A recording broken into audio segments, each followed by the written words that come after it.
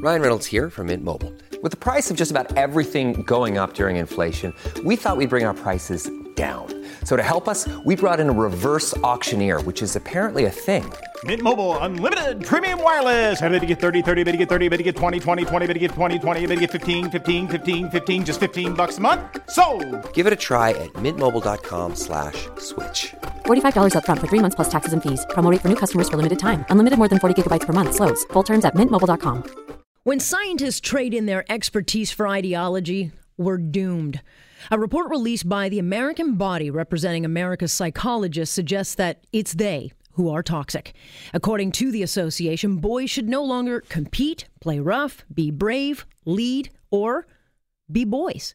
According to this study, traditional masculinity is harmful to boys and men.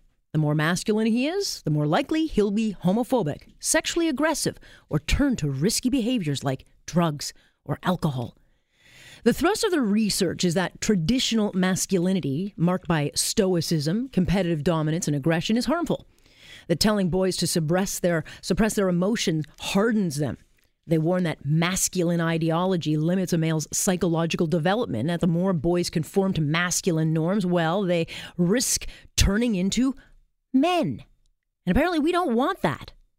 Masculine ideology, toxic masculinity, pick your term. The loons are now running the asylum. This is not science. It's social engineering and indoctrinating boys with this pseudo-scientific rhetoric. One researcher in the report suggests that gender is, quote, no longer just this male-female binary. Rather, gender is a mere social construct that can be destroyed without consequence.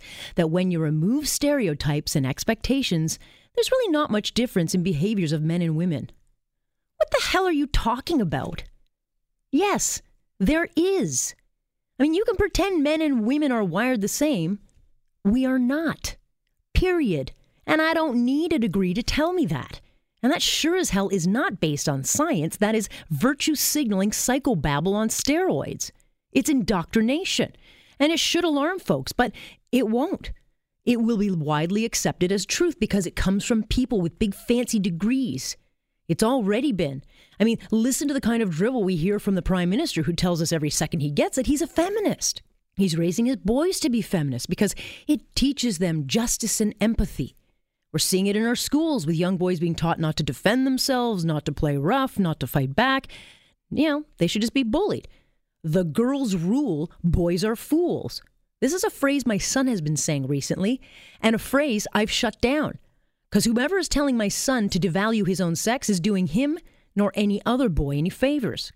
Sure, it's perfectly fine to build women up and tell them to be strong, independent, and all things girl power, but we do absolutely no favors to boys not to be who they are, not to feel pride, to stand back and not lead. I mean, to condemn them for strength in favor of what? Emasculating them? Sorry, but wimps and sissies did not build our nation, nor did they win world wars. And you can't like that fact. It doesn't make it true, though.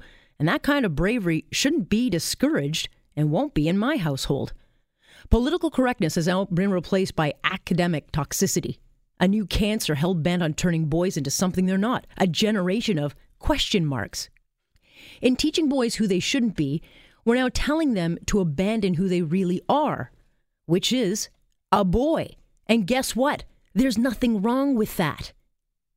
In this world of acceptance, it is not the men who are toxic. It's all this psychobabble. And that is my point on point for this Thursday, January 10th.